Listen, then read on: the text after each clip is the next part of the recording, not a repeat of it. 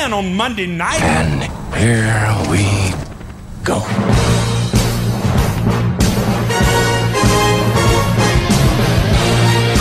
Hello and welcome to the Moose and News Podcast. This episode is 119 on the pod.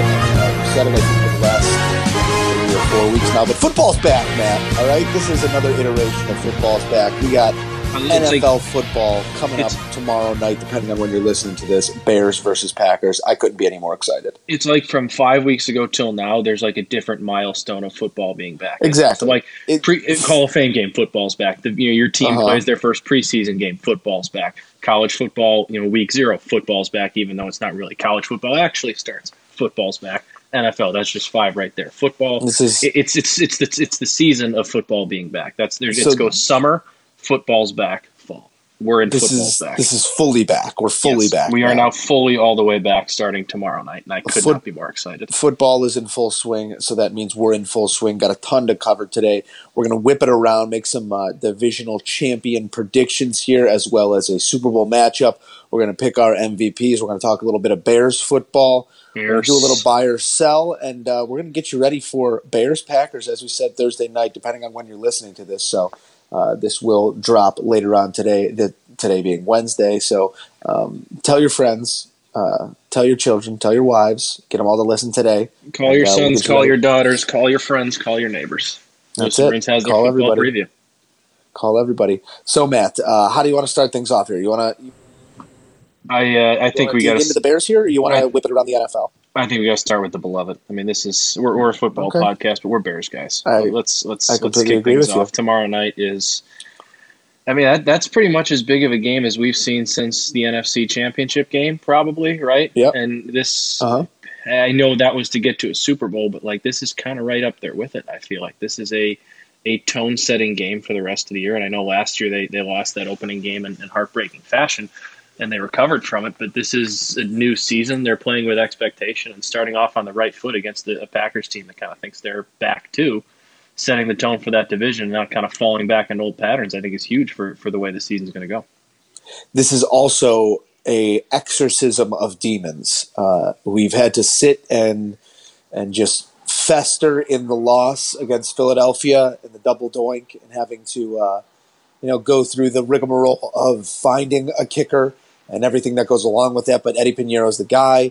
It's a new season with new opportunities, and I just can't wait to see some snaps to get us further removed from what we saw last season. I think that's also a big thing about Thursday night is shaking those demons and getting back to a place where you are not only the favorite in your division, possibly the favorite in your conference, but one of the favorites to win the Super Bowl, and that's just an exciting time to be a Bears fan.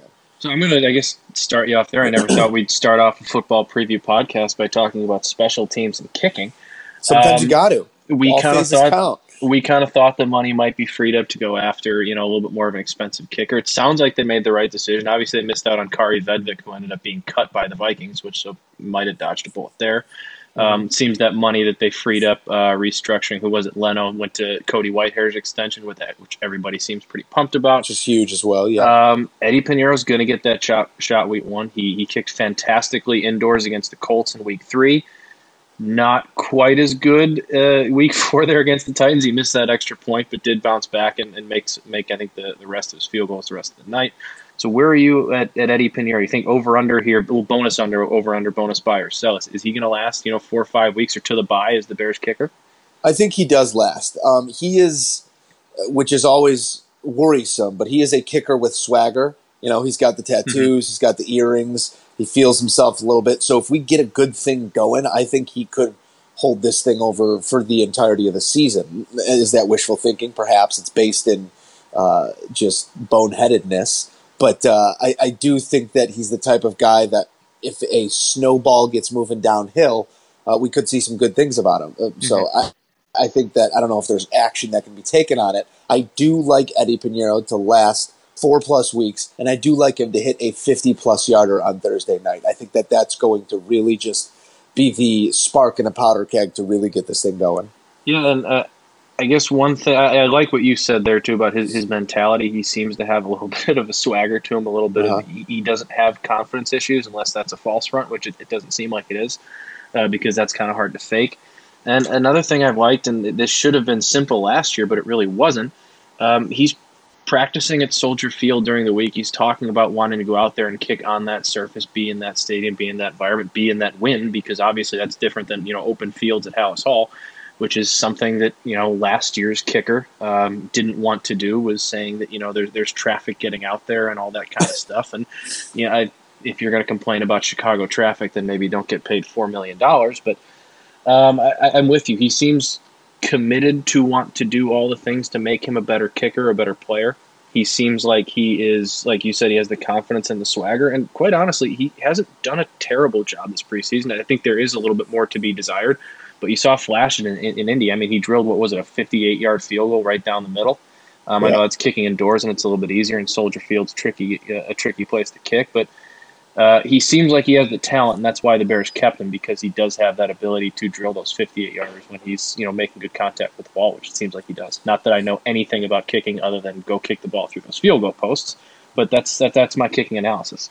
What I do know is that nobody was perfect last season, and I don't think anyone's had a perfect kicking season in a very long time, perhaps in the history of the league. Even Robbie missed 4 last year. There are going to be missed kicks. There's probably going to be a missed extra point here or there as well, which is unfortunate, but it's just the reality of the situation. It's a fallible operation where a lot of things can go wrong, especially, like you said, when you're playing at home at Soldier Field, where maybe the elements come into play, that wind starts swirling a little bit. The surface of the field's never been great.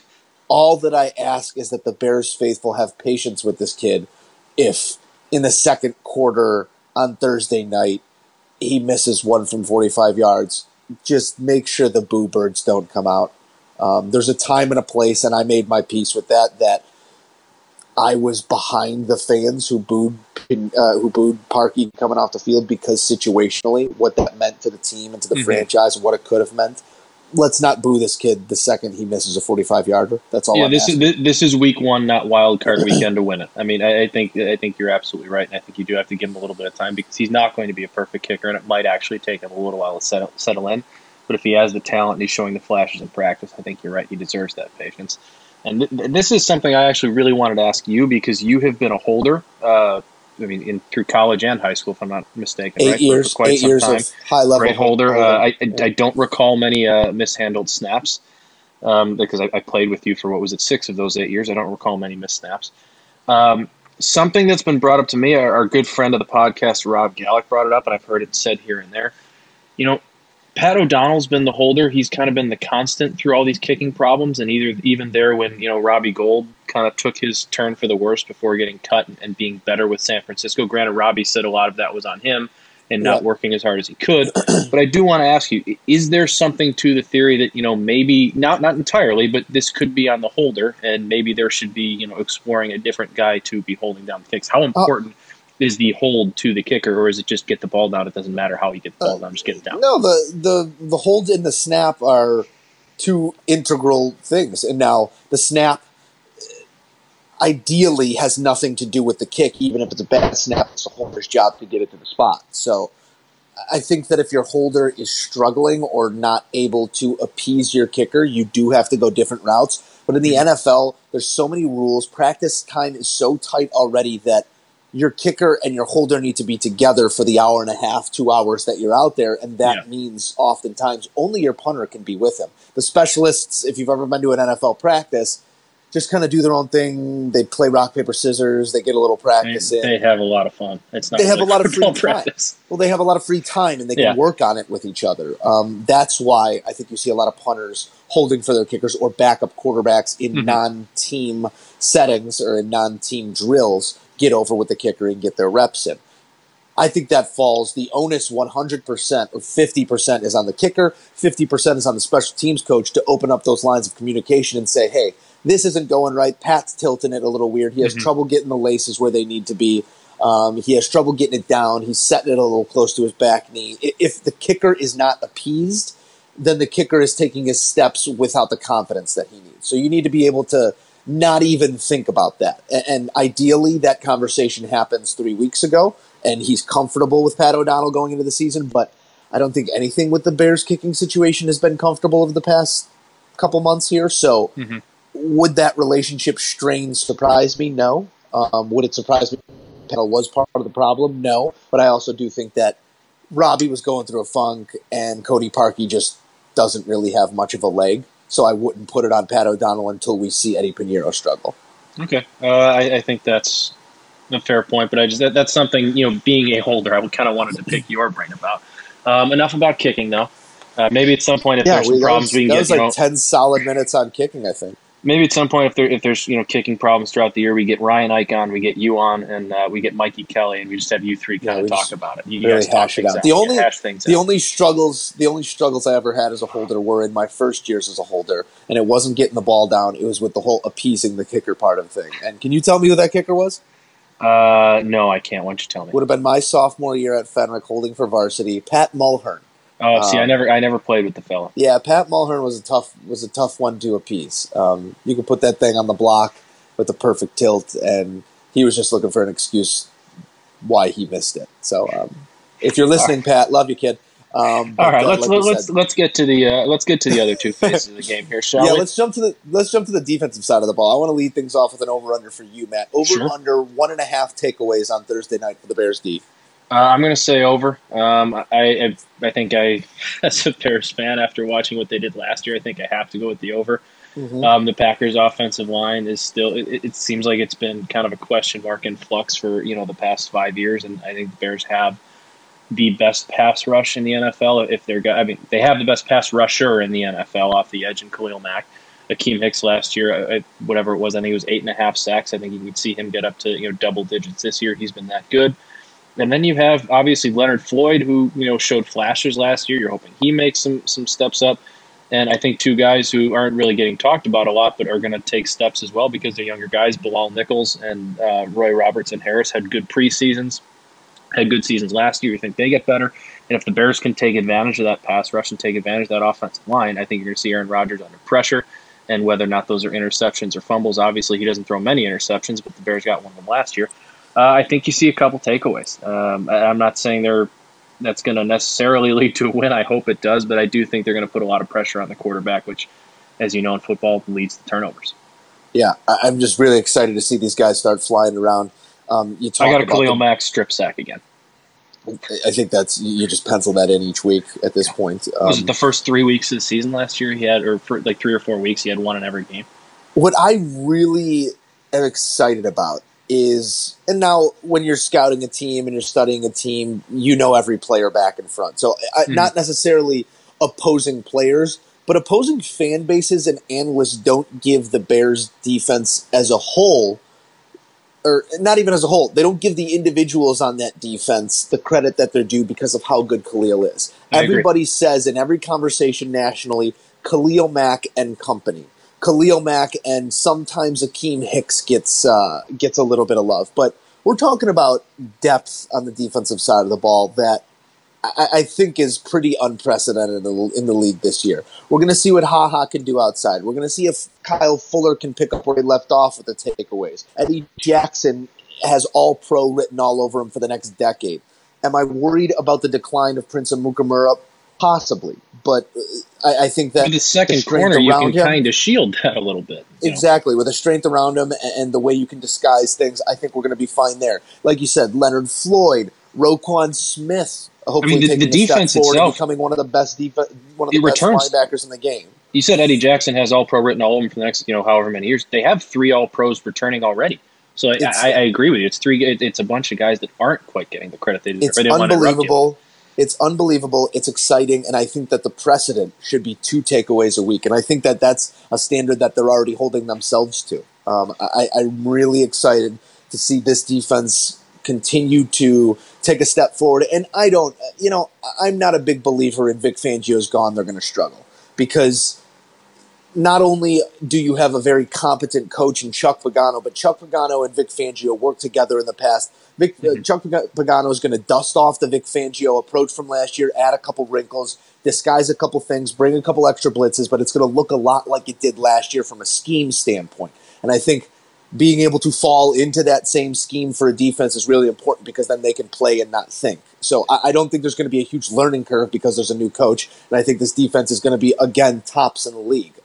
Last year, they led the NFL in takeaways and points allowed. If you can do that again, you set your team up to be successful not only in the playoffs but far beyond. I'm glad you brought that up because that was going to kind of be my next question to you. You know, what do you think that the coaching change is going to do? I don't think it does much. Like you said, Pagano and Fangio have coached together. They have similar, schemes and all that. This isn't like you have a young guy who's coming in or who got promoted that wants to, make his mark and, might have a little bit of an ego on him and think like, I got to overcoach these guys. Chuck Pagano's been around a lot. He's been around some very talented defenses. Like you said, he's probably going to dial up a few more blitzes because that's just more of his philosophy. But in terms of scheme, in terms of letting these guys do what they do, he's said it several times in interviews. If it ain't broke, don't fix it. And it ain't broke. He's got all the talent in the world. There's no point in him coming in here and trying to completely redo what was the best defense in the NFL, for the most part, by far last year. And I think he's smart enough to know that, and I think that we do see a lot of the same looks. And not to say that makes them predictable as a defense. I think tomorrow night, against the Packers, there needs to be disguise. There needs to be rolled coverages. There needs to be all those little wrinkles because Aaron Rodgers, no matter what you think of him, is still the best, if not one of the top 2-3 quarterbacks in the league, pre-snap and post-snap. It's just, there's no two ways about it. His offensive line in front of him might struggle, but he's going to get into some quick set looks. He's going to set himself up for some West Coast just dink and dunk. He's going to protect himself. He's going to try and move the ball down the field, and he's probably going to have some success in doing that. So being able to disguise coverages and maybe take advantage of the whole turmoil, I don't know if you want to call it turmoil, but the storyline of Audible in Green Bay and Matt LaFleur. Aaron Rodgers finally the green light to Audible, which is crazy they didn't have that green light before. But maybe Aaron gets a little green light happy, gets a little Audible happy, and take advantage of that. Show him press man and then let him change the look and then sag to his zone or whatever goes into it. I just think that there's a lot of pre-snap that you can do defensively to throw Aaron Rodgers off with him getting comfortable back in an Audible role. All right, so I want to ask you here. I'm going to ask you give me a breakout star on defense this year. Obviously, they have a lot of guys who are already established and not returning, they're returning with 10 of 11 starters. But give me a name that maybe wasn't, a top-tier player on this defense last year that you think, turns maybe has a chance to be all-pro. And then give me a bold prediction for this defense. I'm going to put you on the spot. Oh, chance to be all-pro. I think if you're asking that question, the step from being a budding star to an all-pro, my eyes immediately go to Roquan Smith. I think that with that defensive line in front of him, there's going to be so many opportunities to not only be active in run stopping, but in, as I said, teams are going to have to rely on the short passing game.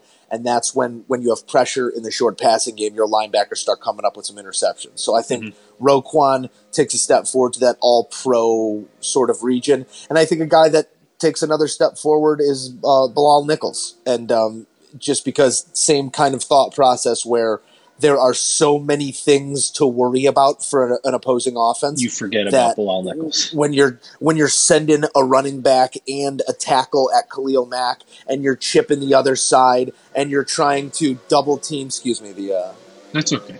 We've had worse noises interrupt this podcast. Yeah, we have. It's just a lawnmower.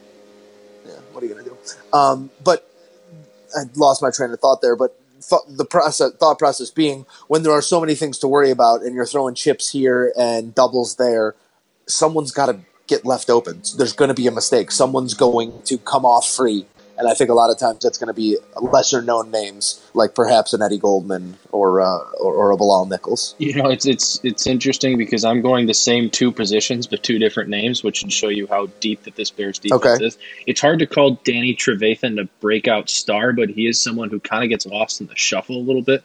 I think in this defense with how many big names, he's going into a contract year, I believe, this year. So I think he's going to be out to stay healthy because whether he wants to get paid or take a discount, stay here, or hit the free agent market, he's going to want to get some money. And I think, like you said, there's so many names, especially now Roquan, I think is going to start attracting a lot more attention in the middle. He's going to be the guy going on those blitzes a lot. That I think there's going to be a lot of cleanup duty chances, run stopping chances for Danny Trevathan. And I think we've seen in past years, granted the defenses haven't been always as deep, that run-stopping defense has kind of always gone as Danny Trevathan has, and I think that's in today's NFL, especially with the schedule the Bears are going to play, an incredibly important thing to have is a run-stopping middle linebacker, and I think people might gloss over how good Danny Trevathan is, and I hope we kind of see some flashes. And I think, like you took Bilal Nichols, I mentioned earlier Roy Robertson Harris, another guy who I believe he had a forced fumble in the Packers game last year. He believed he had a sack as well. He had a pretty solid preseason. He's going into a contract year, and he's a guy who has a chance to play himself out of being on the Bears next year if he has a good season. He's got length, which on the defensive as an offensive lineman, if you have long arms and you're strong, I always thought that was the most difficult person to block because they can get that extension on you. He's got that. I think we've seen steps from him each of the last couple of years, and last year we saw some serious flashes. So, and for the same reasons you think Bilal Nichols is going to break out because there's so much attention on the other guys, kind of the same reason I think Roy Robertson Harris might have a chance to be a breakout star. I was really hoping that you were going to go Nick Kwiatkowski. Oh, no, he's just so slow. He's so slow. I love him. And I'm going to make the bold prediction here of Khalil Mack is going to break the Bears single-season sack record. It's 17.5, set by Richard Denton, 84. You want to go bold, let's go bold here. I think Khalil Mack is going to do that. I think that's well within range. It all depends the way he's going about it, because he's said in the past, and I've listened on a couple mic'd up segments, he goes for the ball. He knows that if he doesn't get to that quarterback in the first 2.5 seconds, that the throw is coming out soon, and he's trying to get a hand on that ball rather than get to that quarterback. He's got such a great internal clock that I think sometimes he makes that business decision when he could have a sack to just go for that ball. But no, I'm right there with you. I think that he's not to spoil anything, but going to be in that MVP conversation once again. How about this as well? It just kind of came to me here. I think the Bears have a chance to have 3 double-digit sack guys this year.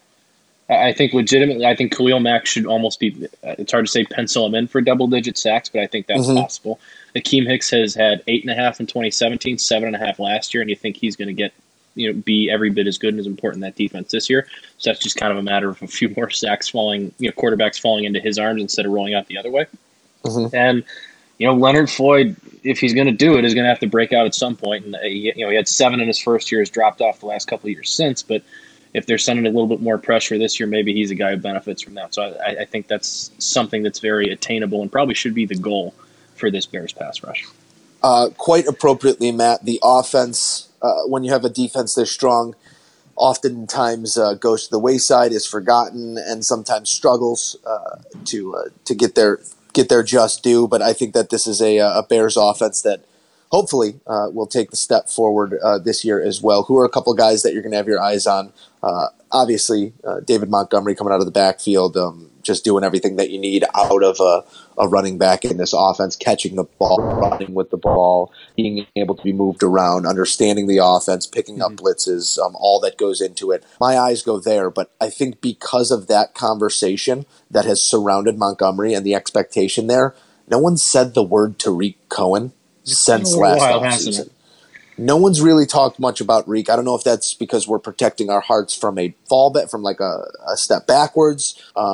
That inkling of fear of his size and his durability was tested last year, and he looked fantastic. But I think again you have a massive weapon in Tariq Cohen that again opposing teams are preparing for, but I don't think the general public really is giving Tariq Cohen his just due right now. No, and I think it's because of kind of where he plays on the field. I know he's his position is a running back, but he's not your he's your spread type running back, your scat back that is going to line up in slot, is going to line up in the backfield, is going to line up sometimes on the outside. He's done that before too.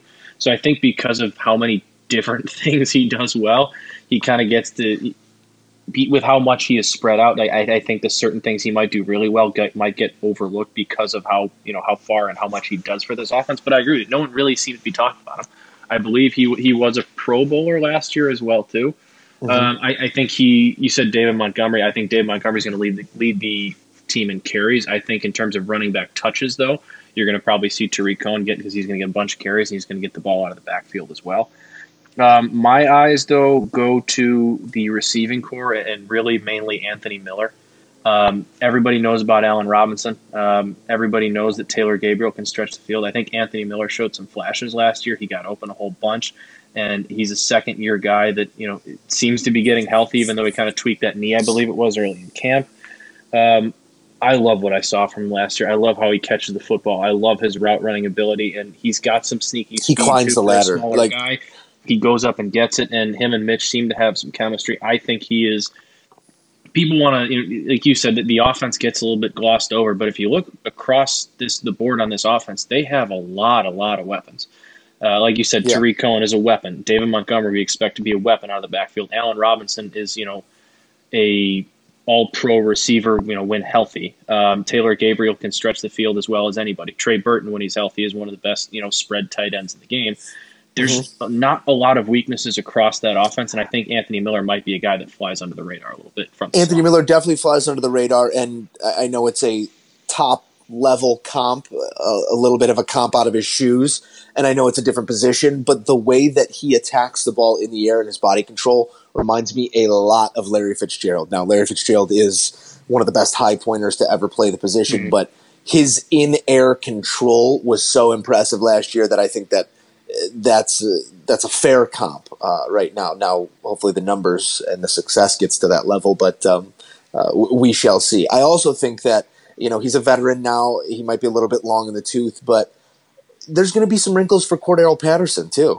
I think that it's going to be a Cohen type. He's going to play a different position. Exactly. He's a wild card that we've seen have crazy success with other teams in the past. Now there has been a dip already in that production since those crazy plays he was making with Minnesota 4 years ago. But he is a weapon who understands versatility in the offense, and I think that just gives Matt Nagy another toy to play with. It's very exciting. And the one we haven't mentioned is the one who makes it all go. And I think Mitch's confidence and Mitch's comfortability in this offense is going to shine through this year.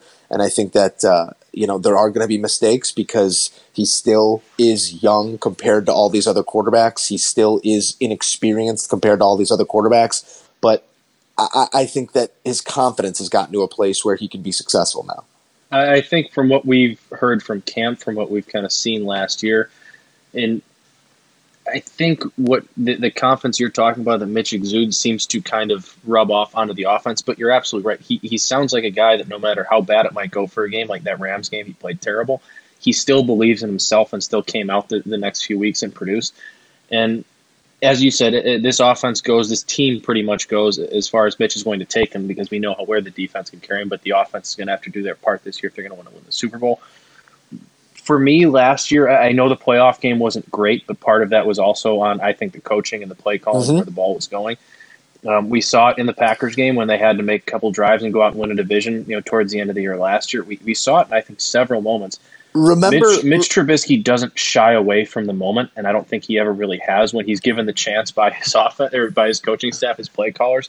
He doesn't shy away from it. And I think one thing, I know I'm rambling a little bit here, that I saw in that wild card game that really I love to see that a lot of quarterbacks, most of the great quarterbacks have. Mitch found his safety blanket last year. When the reads break down and your guy's not there, read one's not there, read number two's not there, he found his safety blanket against the Eagles and Allen Robinson. Allen Robinson is a very good one to have. When it wasn't there, he had no problem saying, you know what, that's my guy, I'm putting the ball up to him. If it's caught, great. If it's picked off, okay, fine, I took a chance going to my guy. Yeah. That's important to me because instead of scrambling, instead of throwing the ball away, sometimes he started taking chances going to Allen Robinson, who ended up that game, I think, with like 12 receptions, 143 yards, something along the lines of that, and kind of took over that ball game in the fourth. So that, for me, was huge to see. Yeah, and my point that I could make to back up what you're saying here is I think history oftentimes only remembers moments, whether they be successful or unsuccessful, but remember how the Bears even had a chance to win that game against the Eagles. Mitch Trubisky took him down the field. Mitch Trubisky made 2-3 big throws to take them down the field into field goal range. That is all you can ask for from your quarterback. And if he continues to put the team in situations where they have opportunities to win, that is all that we can ask for from Mitch Trubisky. Now, if the kicking situation is what it was, then sorry, you got to punch it in. You got to go the distance. But the ability to suppress nerves, read defenses, and execute in the moment is something that a lot of guys that are getting under center on Thursday, Sunday, and Monday don't have. And if Mitch can prove that he has that, then we got our franchise guy, the window's open, and unfortunately, as we're seeing here, they're going to have to pay him in a couple years. But that's a conversation for another day, Matt. Yeah, and we, again, just kind of talked about him with Mitch, but you look at the entire team as a whole last year, and they played in a lot more big moments than I think any of us expected at the beginning of the year. And I really can't think of a one where they really shied away from that moment. They obviously, opening night, they ended up folding down the stretch, but they came out on fire. They still gave their team a chance to win. Mitch got them down. If Kyle Fuller doesn't let an interception go off the middle of his chest, they still hold on and win that game. They were undefeated on Sunday Night Football at home. They played well against the Packers in the division when they really needed to. I don't believe they lost the game by more than a touchdown. They didn't lose I think by more than 7 points. I think the only game also they didn't. They played against the Patriots. They lost that game by 7, but they were also a yard away from tying it on the Kevin White RIP catch on the one. But it's a team that kind of follows the lead of their coach, that follows the lead of their quarterback. That no matter how bad things might be going at times, they don't shy away from the moment, and they haven't. And that's what seems to be a little bit different about this team than any years in the past that the Bears have always been, supposed to be good, is that this team always seems to embrace it. And I want to say they were, because I was doing some research from work, but I think they were like 5-1 in primetime games against the spread, and the only one they didn't hit was the Eagles game. So I think that their ability to not shy away from them, because they're going to have a lot of those this year, is going to be, pay dividends. And I know that schedule's tough, but the fact that they don't shy away from that moment, that they love that pressure, they love the bright lights, the spotlight, is going to be huge for them going forward this year. Matt, you know that this is NFL football, and these are professionals, and there's a reason that they're all there. And the cliche is, any given Sunday, it's a game of inches. Mm-hmm. And it's even less than that. It's a game of millimeters. There is so little separating the talent on a Super Bowl contender to a team that just missed the playoffs to a team at the bottom of the league. From 32-1, there is talent everywhere. Now, there might be more depth of talent and all those things, but the difference in winning and losing always comes down to execution and belief. And you can't execute if you don't believe. If there's any doubt in that locker room, which there's probably doubt in about 20 locker rooms right now. If there's any doubt in that locker room, scratch yourself off the list right now. There's no doubt. Have much doubt. There's no doubt in the Bears locker room. There was doubt in years past. Maybe not last year. I think last year is when they got over that doubt hump and started feeling themselves a little bit. If you build on that this year, which they should, and there's no reason to doubt, then it just comes down to the execution, and I think that they're in a good place to execute as well. All right, so we talked a little bit about potential breakout stars, guys to keep your eye on, but I'm going to ask you, put you on the spot here, ask you for a similar type defensive question. Give me a bold prediction for this Bears offense, whether that's as a team, whether that's an individual. Give me something that you think might shock some people, come out and happen this year. I think Mitch Trubisky 2-1 touchdown to interception ratio. Okay. I think that he protects the ball this season. I think that the narrative is going to be he's too safe. He's leaning on the check down because there's that happy medium of, he's not taking his shots, or he's taking too many shots. I think that Mitch understands the offense, and I think it's a live another day type approach sometimes, and I have no problem with that. I think Mitch's touchdown to interception ratio is 2-1 this year. One of the big stories kind of early on in camp, at least, was Mitch's progression. Second year in the offense, should take some steps. Him and Nagy both kind of talked about, this year they're going to open it up a little bit for him. And it's more of like hey, obviously, if your checkdowns are there, don't be afraid. Take your checkdowns, but let's not be afraid to take shots this year either. I think last year he was coached up a little bit more to hit the check down when in doubt. I think this year he's going to take a little bit more chances, and I think that's going to end up paying off for him because I think a lot of times it was there. My bold prediction, I think, goes a lot on what I talked about earlier with Mitch finding a safety blanket with Allen Robinson, with what we saw in the wild card game, especially that second half, the fourth quarter. I think Allen Robinson is going to set the single-season Bears franchise record for receiving yards. It's right now 15 108 yards by Brandon Marshall in 2012. I That's think a season. I think Allen Robinson is going to eclipse that. I think if he's on the field for all 16, I think he surpasses Brandon Marshall's record because I think he's that good. I think he's fine. He's last year he was healthy, but he was also getting back from the knee injury and kind of working back early on. I think he's healthy this year. He doesn't have to worry about rehab. He just has to worry about getting in football shape, getting ready for a season. And we saw what he did in Jacksonville with Blake Bortles, of all people, when he was healthy and really ready to go. So I think Allen Robinson, combined with all the weapons on this Bears offense, is going to be able to take advantage of some cornerbacks and defensive backs this year. And I think Mitch realizes how good he is. So look for him to be the single season record holder in receiving yards in Bears franchise history. That'd be very exciting because 1,500 yards anywhere is a heck of a season. So a lot of yards. Hoping that you're right, Matt. We could, as you know, belabor over Bears fandom for hours and hours, which we will this season, and I very much look forward to it. We're going to make a prediction for Thursday night. Yeah, we got to make a prediction for Thursday night, which is also going to lead us to my lock of the week, at least. And my lock of the week, and I usually steer clear of betting the Bears, but Bears -3 at home in an opener against a not so dangerous, and I knock on wood when I say that, Packers team, a gettable Packers team. My lock of the week is the Bears covering 3 at home against the Pack. I think that it's a 10-point win. I think that we all go home happy, and I think that we smile ear to ear until next Sunday. I love it. I think you're right, but as I've said several times last year, I, in all good consciousness, just can't take the Bears because I'm a superstitious guy. I think I'll jinx them if I take them, whatever. I do like that pick, though, and I will probably be putting a couple shekels down on that one. My lock of the week is in Miami and Baltimore. Baltimore is a 6.5-point favorite at Miami.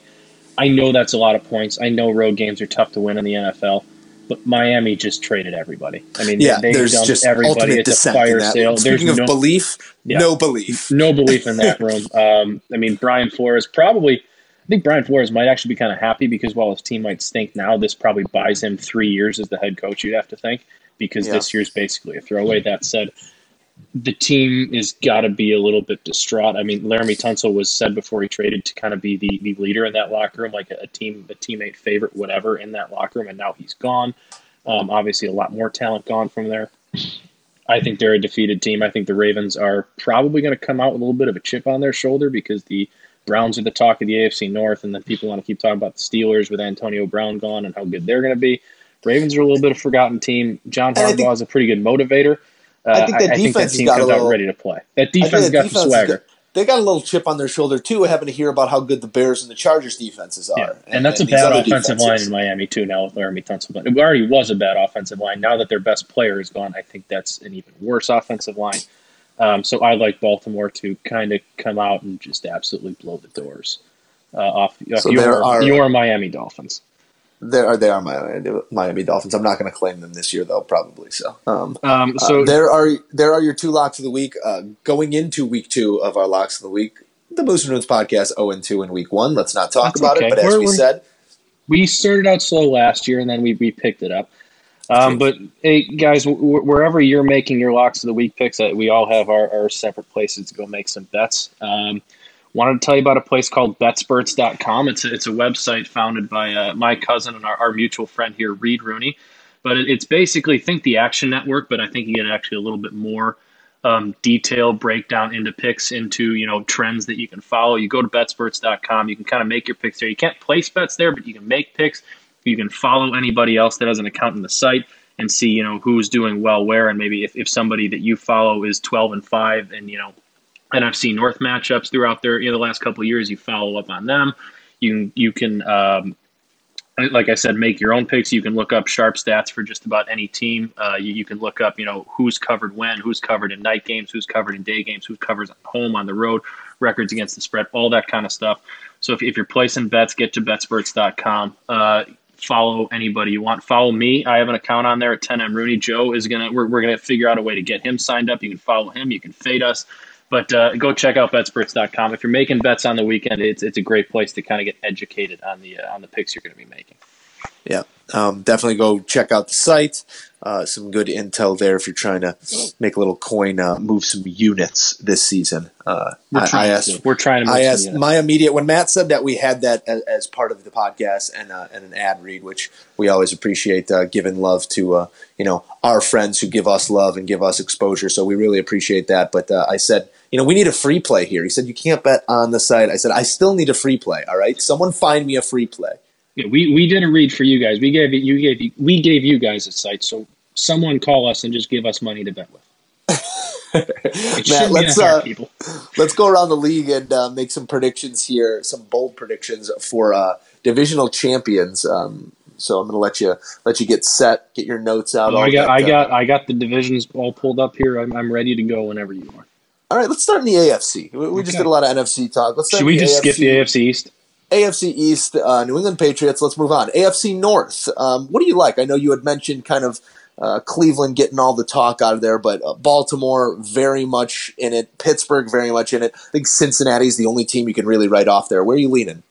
I like Baltimore, but I can't pick them because of how often Lamar Jackson's going to run this year. I think we've seen it pass with running quarterbacks. That's with running backs too. I mean, that's kind of how they treat Lamar Jackson. He was healthy last year, but his health for a 16-game season is going to concern me with him running the ball as often as he does. So I like that team a lot. I'm not sure about their health. I'm going to go with the Pittsburgh Steelers. I know everybody loves the Cleveland Browns, and rightfully so. They added a lot of talent. That's a team playing with expectation for the first time. That's a first-year head coach that really hasn't proven much other than half a season as an offensive coordinator. I like Baker Mayfield. I like the talent they have there, but I think there's a proven honestly, this sounds a whole lot like what people were saying about the Bears last year. And the Bears certainly went out and showed everybody else wrong. But the Steelers have been Roethlisberger. They have a proven team. They still have talent there with Juju Smith-Schuster and James Conner. The defense has gotten a little bit better through the draft. I'm going to go with the chalk there, I think, until proven otherwise. But I think that's going to be a division race that kind of comes down to the end between Baltimore hanging around for a while and then Pittsburgh and Cleveland towards the end of the year. But I'll take the Steelers in a very close divisional race. Yeah, I think that's going to be one of the more exciting races all season, and I'm in lockstep with you. I'm going with Pittsburgh as well. I really think that they're going to be even better than last season. Look what they did last season with distraction. Now that distraction is gone, Juju can go out there and be a wide receiver one. Ben can have his compliments around it. And Ben's at the point in his career where, say what you want about the individual and his relationship with his teammates and maybe some of those locker room issues that he's had in the past. He is a person that demands success around him. He is a person that raises the talent level of everyone around him and always has for his entire, what's he going to do? I think year 15 year career, something like that. So I think Pittsburgh Steelers, until proven otherwise, is a good way to go about this one. All right, AFC South. This one seems to be a race that was going to be a lot like the North, and that you had 3, even 4 teams that could vie for that division title. Luck calling it quits seems to have, I think, maybe shut the door a little bit on that. But where are you going in the AFC South? I think it shut the door, but opened a window. Because we're not talking about a guy in Jacoby Brissett who's never played quarterback or never started at quarterback. He had to do it last year. He had to do it the year before. He's had to do it in New England. Now, has he ever played a full 16-game slate and had success? No, but everyone's got to have a first go-around. I think if there's a division that leaves the opportunity open for a well-constructed team like the Indianapolis Colts to still have success, it is the AFC South. And I am going with the Colts. And I think it's going to be close between the Colts and the Texans. Jacksonville, again, that defense probably going to be strong, but offensively they're going to struggle. Tennessee, I don't even know enough about. Is it going to be Ryan Tannehill, Mariota? I just don't know what the tenor is there. They're without Taylor Lewan for, I think, 4 weeks because of the suspension. So there's some issues in Tennessee. I think it comes down to Indianapolis and Houston, and I just don't believe in Houston at all. I don't have a reason to believe in Houston at all. Now, the talent's there. They have one of the most talented quarterbacks we've ever seen, one of the most versatile quarterbacks. They have possibly the best wide receiver in the league. They have one of the best edge rushers in the league, but there's some dissent there, and I think that there's a lot of question marks in the future there. They kind of mortgaged the future to try and win this year, And oftentimes you see the floor fall out from underneath him when you do those types of things. I'm going with the Colts still taking the division. See, I am going to go with Houston, provided that Deshaun Watson can stay healthy. I still think he's probably the best player offensively in that division. They have the best wide receiver in football, in my opinion. They went out and added Duke Johnson, right? If I'm not mistaken, who I think is a really nice fit in that offense. They went out and got a top 10 left tackle in football, which was arguably one of their biggest holes on offense. They added a guy in Kenny Stills, who I think flew a little bit under the radar in Miami because he played in Miami, but I think he's going to be a real nice complementary piece there to Will Fuller, as well as DeAndre Hopkins. And I know they don't have Jadeveon Clowney anymore, but that's a defense that's kind of gotten used to being without Jadeveon Clowney. Over the last couple of years. They still have J.J. Watt. It's not the best defense in football, but I still think it's a pretty darn good one.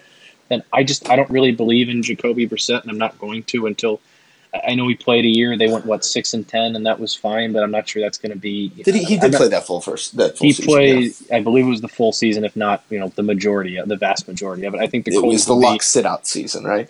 The Colts, yeah. When Luck was out, when Luck originally retired, their season line went down to 6. I think it was over under 6 wins, which I would have absolutely taken. But now it's up around 7.5, and that's kind of one I think I stay away from. I think the Colts are better than people expected. I think they're a 7-9, 8-8 type team because they've done a great job of building talent around the quarterback position. They just don't have the quarterback position anymore. I don't quite believe in Jacoby Brissett. My only doubt there in the South is every name that you mentioned with the Houston Texans has missed extended amounts of time, if not full seasons, with serious injuries. Deshaun Watson with a knee. Will Fuller with everything in the book. Yeah, Will Fuller's not playing 16 games. J.J. Watt, when was the last time he played a 16-game season? There's just a lot of health question marks around that team. But I like your pick. Keep an eye on Jacksonville, too. I mean, like you said, they're going to play great defense. We know that. And I don't really know what to expect from Nick Foles, but we kind of know where the ceiling is with him. And that gives them a better chance than Blake Bortles. And if he hits that ceiling, if he doesn't, I'm not sure it does. But it's a wide open division. If by the ceiling you mean Super Bowl MVP, then yeah, okay, we know. All I'm saying, it's a wide open division. He's not going to be asked to do a ton, and maybe that benefits him a little bit. But that defense is going to be why you're going to watch that team too. Let's head west. I will be at Oakland versus Denver for the Monday night opener. It's going to be a blast. In Oakland or in Denver? In Oakland. So we'll be covering that one at the Coliseum. Antonio Brown's debut as an Oakland Raider, the final home game or final home opener for Raiders fans in Oakland. Is that like Monday night second game that's going to kick off at like 9 o'clock? Good. Yes. Love that game. That's the Monday night second game, so going to be a lot of fun at that one. But looking at the AFC West, I think it's almost as cut and dry as the East. Kansas City Chiefs. I think the Chiefs win it. I don't think it's as cut and dry though, because I mean, everything that could possibly go right last year for the Chiefs, with the exception of Kareem Hunt at the end of the year, did go right for them. I know that offense is going to come back. That offense is going to be really good. They also lost Dee Ford, who's a very good pass rusher. I think they're going to be good, but I think there's probably a little bit of a regression coming. Not to the point where they're not going to make the playoffs or anything. I still think they win that division, but I think the Chargers keep it close and challenge them towards the end of the year. Until Phil Rivers proves otherwise, I'm gonna be a believer in him and that he can get a team to the playoffs, or at least be threatening for it. I know they don't have Melvin Gordon, but Melvin Gordon missed some time last year, and that's an offense where you got some pass catchers coming out of the backfield, and Austin Eckler, and now it's going to be, I think, Justin Jackson, the Northwestern kid. They're going to get some chances, and Austin Eckler was a good back last year. Keenan Allen, when he's healthy, is really good. Mike Williams, when he's healthy, is good. They got some weapons there, and they're getting Hunter Henry back at tight end. That defense, like you talked about, was really good last year. They should be pretty good again this year. I'm going to take the Chiefs, but I think that's one that comes down to the wire that eventually Kansas City pulls away and wins. Let's head to the NFC side, Matt. Going to be some more interesting races, whether you think that there's more talent or not. I just think that there's more divisions up in the air on the NFC side. The proverbial annual crapshoot of the NFC East. Matt, where are you going? I lean towards the Philadelphia Eagles, but Dallas Cowboys could put up. How about them Cowboys? Could put up. I'm going to go Dallas. A bit of a fight. You go Dallas. I know everybody's on Philly this year, and I think Philly's going to have a good team. Philly's also relying on a lot of older talent. I mean, it's a lot of guys that have been there for a while that are kind of on the back end of their careers for the most part, with the exception of Carson Wentz. Yeah, but this, and to that point, this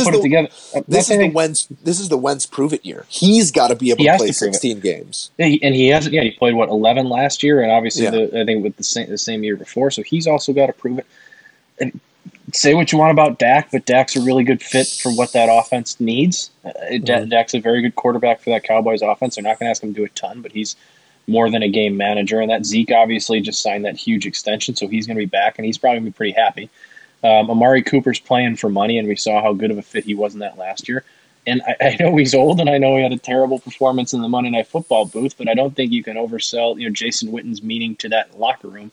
Maybe not necessarily what he's going to produce on the field, but he's a guy who knows that offense, who can kind of mentor a group, and he's a guy who's been there before, been on really good teams, so I think he's going to be a nice fit.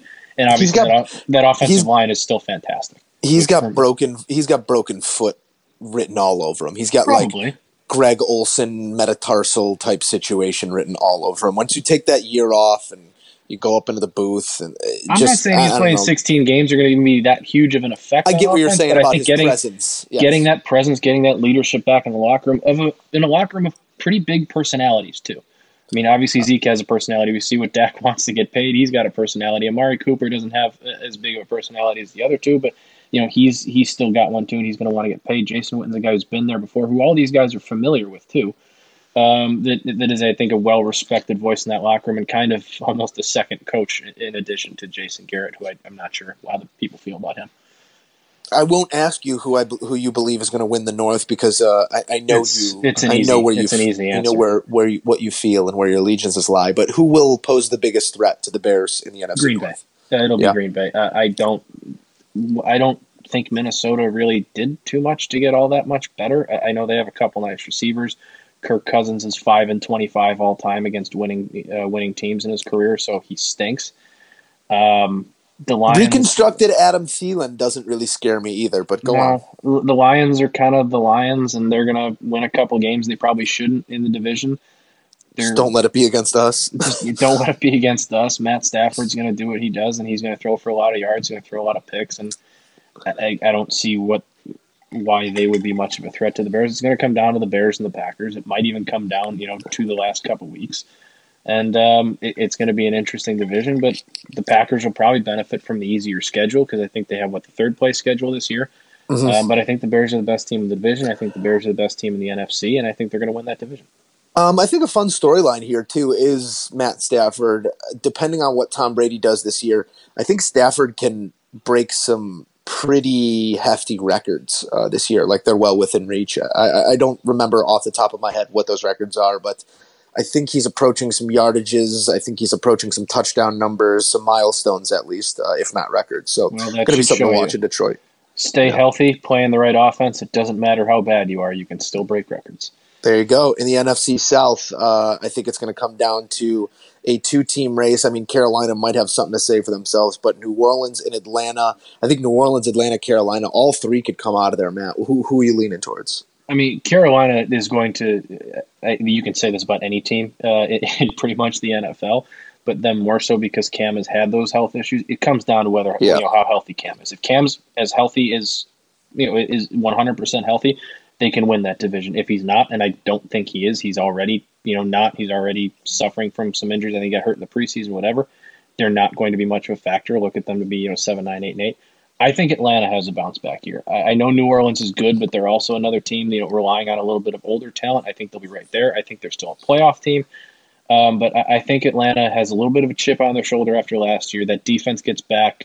Their two starting safeties, Keanu Neal, and I cannot remember for the life of me the other safety, but they played, I think, a combined 4 games last year, and they were out for the season the rest of the time, which you lose both your starting safeties pretty much week 1 and week 2. You're in a lot of trouble. Matt Ryan's one of the most efficient quarterbacks in football. Devontae Freeman's supposed to be healthy. Julio Jones is, a top 3 receiver in football.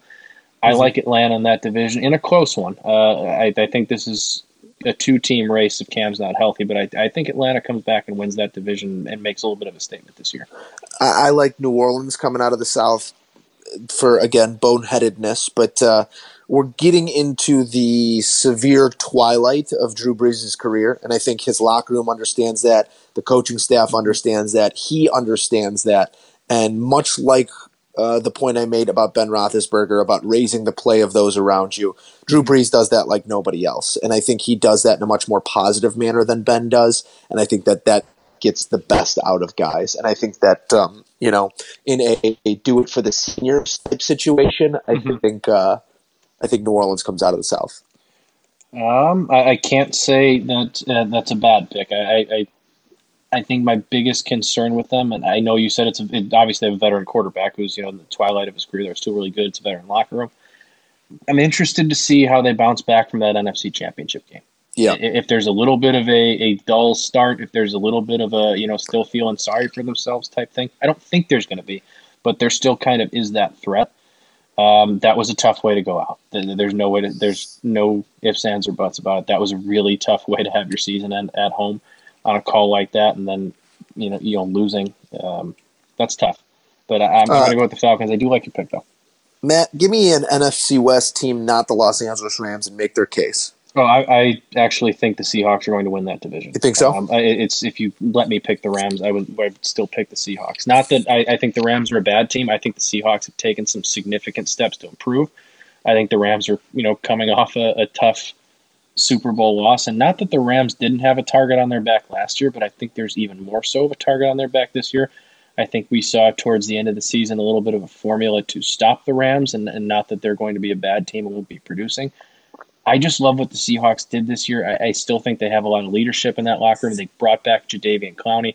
They hopefully added some depth to that receiving group, and they still have the best quarterback in the division. I can't say that enough. Russell Wilson is fantastic. He just got paid, so he might be playing a little bit, more freely, not really have to worry about a contract, anything like that. The offensive line is going to be fine. The running back talent, the depth there is okay too. I think the Seahawks have one more run left in them, kind of as a group, and I think adding Jadeveon Clowney might re-energize that defense a little bit, and that's kind of what they've been missing the last year. So I'm going to go out on a limb and say the Seahawks take that division at 11-5, and the Rams kind of finish right behind them at 10-6. I like it. I have the Rams coming out of there. Just can't blame the offensive prowess, and I don't think that defense gets their fair shake either. It's kind of like a Bears offense-defense situation where the defense on the Bears gets so much credit, people forget that the offense has talent. Exactly. Too. The Rams offense gets so much credit, people forget how much talent is on that defense. Exactly. Matt, before we jump into some segments here, I need a Super Bowl matchup and a Super Bowl champion. Bears over the Patriots. Bears over Pats. I got Bears. I got Bears over Steelers. Love it. I mean, not that either of us were not going to pick the Bears here, but no, I wouldn't have been. I didn't last year. No, but I didn't the year before that. It's time to have that belief. It's time to have that expectation. It's time to take that step. I mean, this is the year to do it. This is the time to take the step. Everything's there. All the pieces are there. I wouldn't love going into a Super Bowl matchup against Tom Brady, but he's technically beatable there too. So let's do it. Bears Patriots. Yeah, I love it. Matt, let's jump into a couple segments here. Buy or sell? A couple of big contracts coming down to the NFL over the last 24 hours. Gonna get your temperature on each of them. Matt, buy or sell? 6 years, $90 million for Ezekiel Elliott, who signed this morning and is back in the fold with the Cowboys. I'm going to buy it because we've talked about it on this podcast before, and it gets talked about just about every time someone signs a big deal. Contracts are only as big as their guaranteed money, and I believe Zeke got $50 million guaranteed. 50. So if it's a 6-year deal, that means the guaranteed money runs up about halfway through there.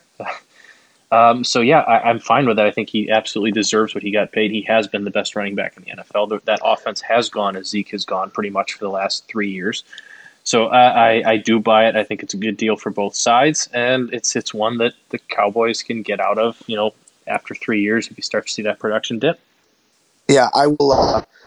I'll refrain from giving any glowing endorsements until I do see the structure of that contract. It has not yet come out, but as you said, if you can get out of it after 3, and if he still is a really choice asset after 3, you keep paying him. But the thing that strikes me is, the rule is you don't pay running backs anymore, and this is the exception to the rule in the way they went about it, but I also think Zeke is the exception to the rule. I think his durability, his size, his power, his speed are all once in a generation or twice in a generation if we're looking at Saquon Barkley. But I think those two guys are superheroes, and I think you got to pay a superhero. So I buy it as well. I think we'll find out if this is the exception to the rule, because if you're not going to pay Zeke, then I don't think there's going to be a running back in the future that's worth paying. No one's getting paid. Yeah. Yeah. All right. I'm going to go to the college ranks. I know this is an NFL preview show. We also have some Week 1 college football. You watched Notre Dame on Monday night, I believe. We were talking about it. Ian Book looked, let's call it shaky. First half, looked a little bit jittery, looked a little bit happy feet. Didn't really, even in the second half when the offense got moving, he wasn't asked to do a whole lot. He was taken off earlier. Yeah, he was missing a couple throws. He was throwing some short. He wanted to, no pun intended, book it out of the pocket right after his drops. Brian Kelly even said, he's got to calm down. So I'm going to ask you, Joe, buy or sell a second consecutive year with a midseason quarterback switch? Contrary to our text messages shared during that game, I'm selling it. I was calling for the backup before halftime, and they drove down and got those points before half, which quelled my nerves a little bit. Even those two throws were to wide open receivers that they kind of did all the work. But go ahead. I'm selling it just because I think that I think Book does settle down. I think Brian Kelly does a good job of getting him to settle down and to, just fall back into the game plan and fall back into his good habits and fall back into some better decision making. I think Ian Book, I think we're just so used to Notre Dame quarterback carousel and switching in the middle of the season and trying different things to make it work. I think Ian Book is a viable candidate at quarterback to play the full slate of games. And I think that he does. I mean, I don't know this kid, the backup, but as of right now, I believe that he gives them the best chance to win. Brian Kelly knows better than I, obviously. And if Brian Kelly feels that the backup's going to give him a better chance, he'll make the switch. But I don't think that's the case with a true freshman right now. So the backup, Phil Jurkovec, is a redshirt freshman. I think in the Florida, he got in the Florida State game last year. He had a pretty bad spring game. He's a 4-star recruit. He did play pretty well in camp, though. A lot of the worries seem to ease about him there. That said, it's not like last year where Ian Book was a guy who'd stepped in on a couple different occasions and proven his worth in a game.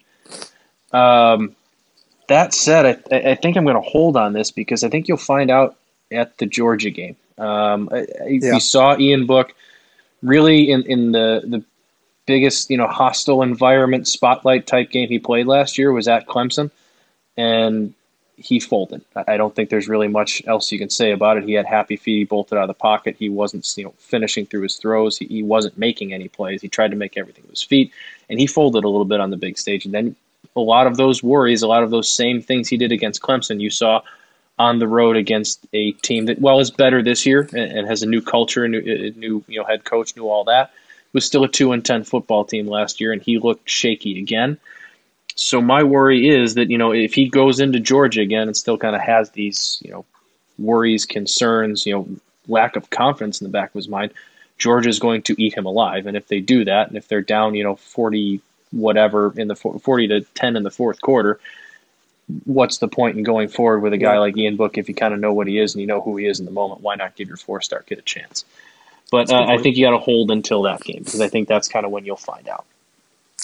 All right, Matt, heading back to the NFL and contractual obligations, the Rams speaking of guaranteed money, giving Jared Goff all the guarantees, 110 guaranteed over the next 4 seasons. I believe the contract was 134 total. Buy or sell the deal for Goff? I mean, you have to buy it. I mean, I guess he's proven to be. He's not an elite quarterback, but he's a good quarterback. He runs that offense well, and that's just kind of what you have to do with quarterbacks now. And it's going to be interesting to see where the Rams go with their salary cap situation because they've been a perfect example of a team that takes advantage of a quarterback, on a low number, on a low cap hit early on. But that's going to change next year, so it'll be interesting to see what that does to the structure of the team. But quarterback's the most important position in sports. You got to pay him. So I think you have to buy it because the numbers are only going to keep getting bigger.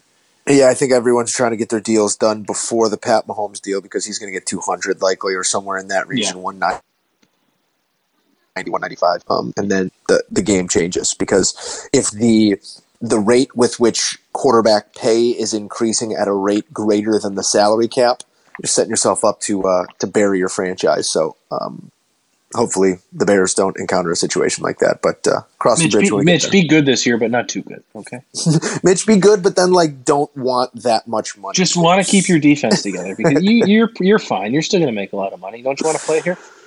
He listens to the podcast for sure. You got one? Hit me. Let the early speculation begin. The too early speculation begin.